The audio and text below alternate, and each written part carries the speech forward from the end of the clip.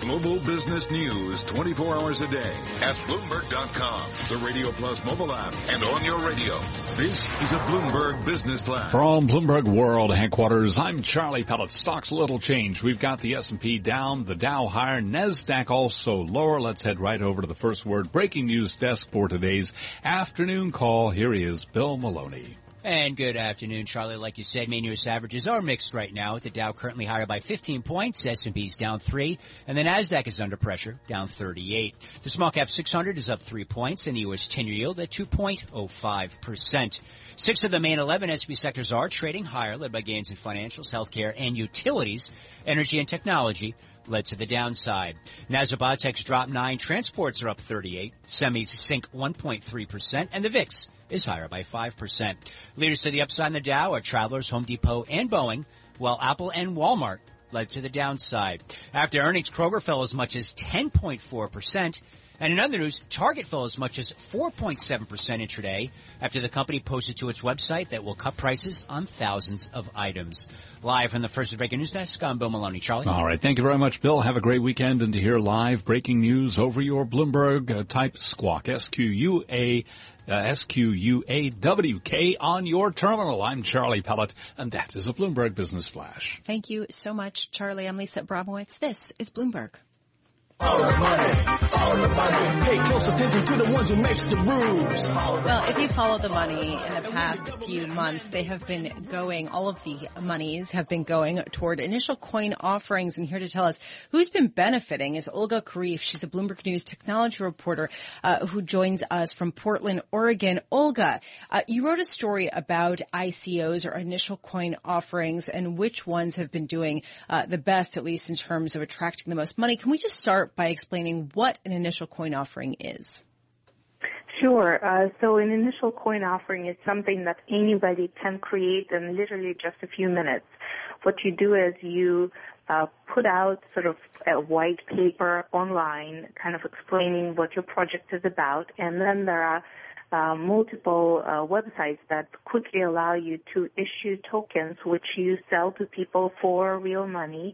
And this is a new way to raise, for startups, essentially, to raise cash without having to go to venture capitalists or, even try and do an IPO. Well, but here's sort of the confusing part. There are different kinds of tokens that these companies can sell. There are some that you can just use to buy goods that the companies provide, goods or services. And then there are others that are actually kind of like shares in the company. And I just want to get a sense of which one is attracting the most money. So every token out there is a little bit different. Like you said, some of the tokens can be used in company governance. So token owners can vote for the direction the company will take. And other tokens can trade on online exchanges. I think most people are generally drawn to coins that can trade on online exchanges and are sort of viewed as digital currency and can be used as sort of an investment vehicle. So as they appreciate, the investors sort of can see gains from that.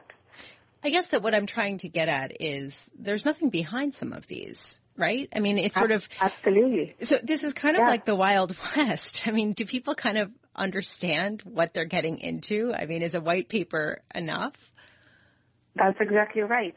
In fact, a number of regulators worldwide have issued warnings or actually prohibited issuance of ICOs in the last week. China was one for this very reason, that a lot of these ICOs, there's nothing behind them. Some of the ICOs, in fact, copied somebody else's white paper and started raising money on that. So investors have to be very, very careful.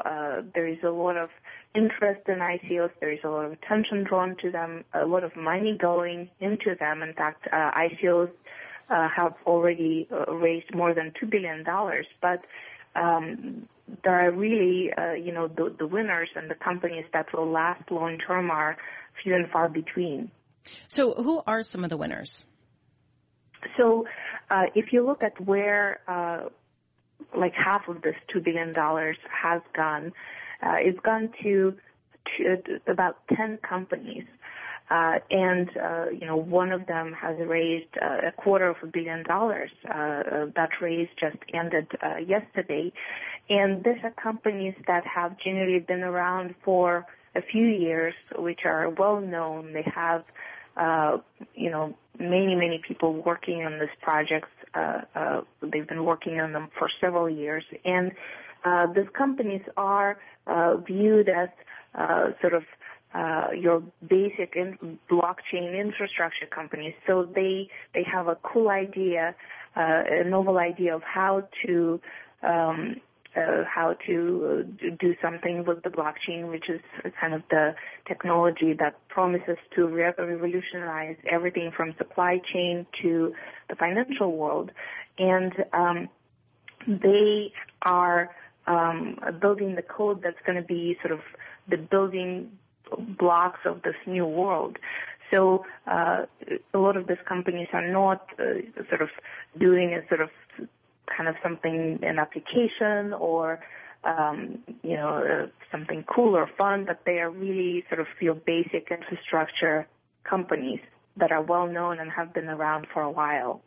Honestly, it's like you put blockchain and digital currency and innovative into a sentence and put it in a white paper form, and people are throwing money at it. But I'm wondering, who are the investors who are buying this? So it's surprising that a lot of very smart, very successful people are behind some of this ICOs that have gained a lot of attention and a lot of money. So Tim Draper is one. Obviously, he's been an advocate for digital currency Bitcoin for a while. He invested in Bitcoin previously. He and his son have both invested in startups in this space, and now he is a big investor for behind some of these companies that are doing initial coin offerings. So he's one. And then,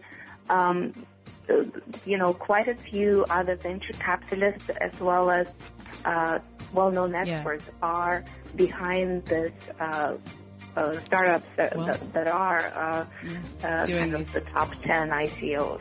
Olga Kharif, thank you so much for joining us. Olga Kharif is technology and telecom reporter for Bloomberg News.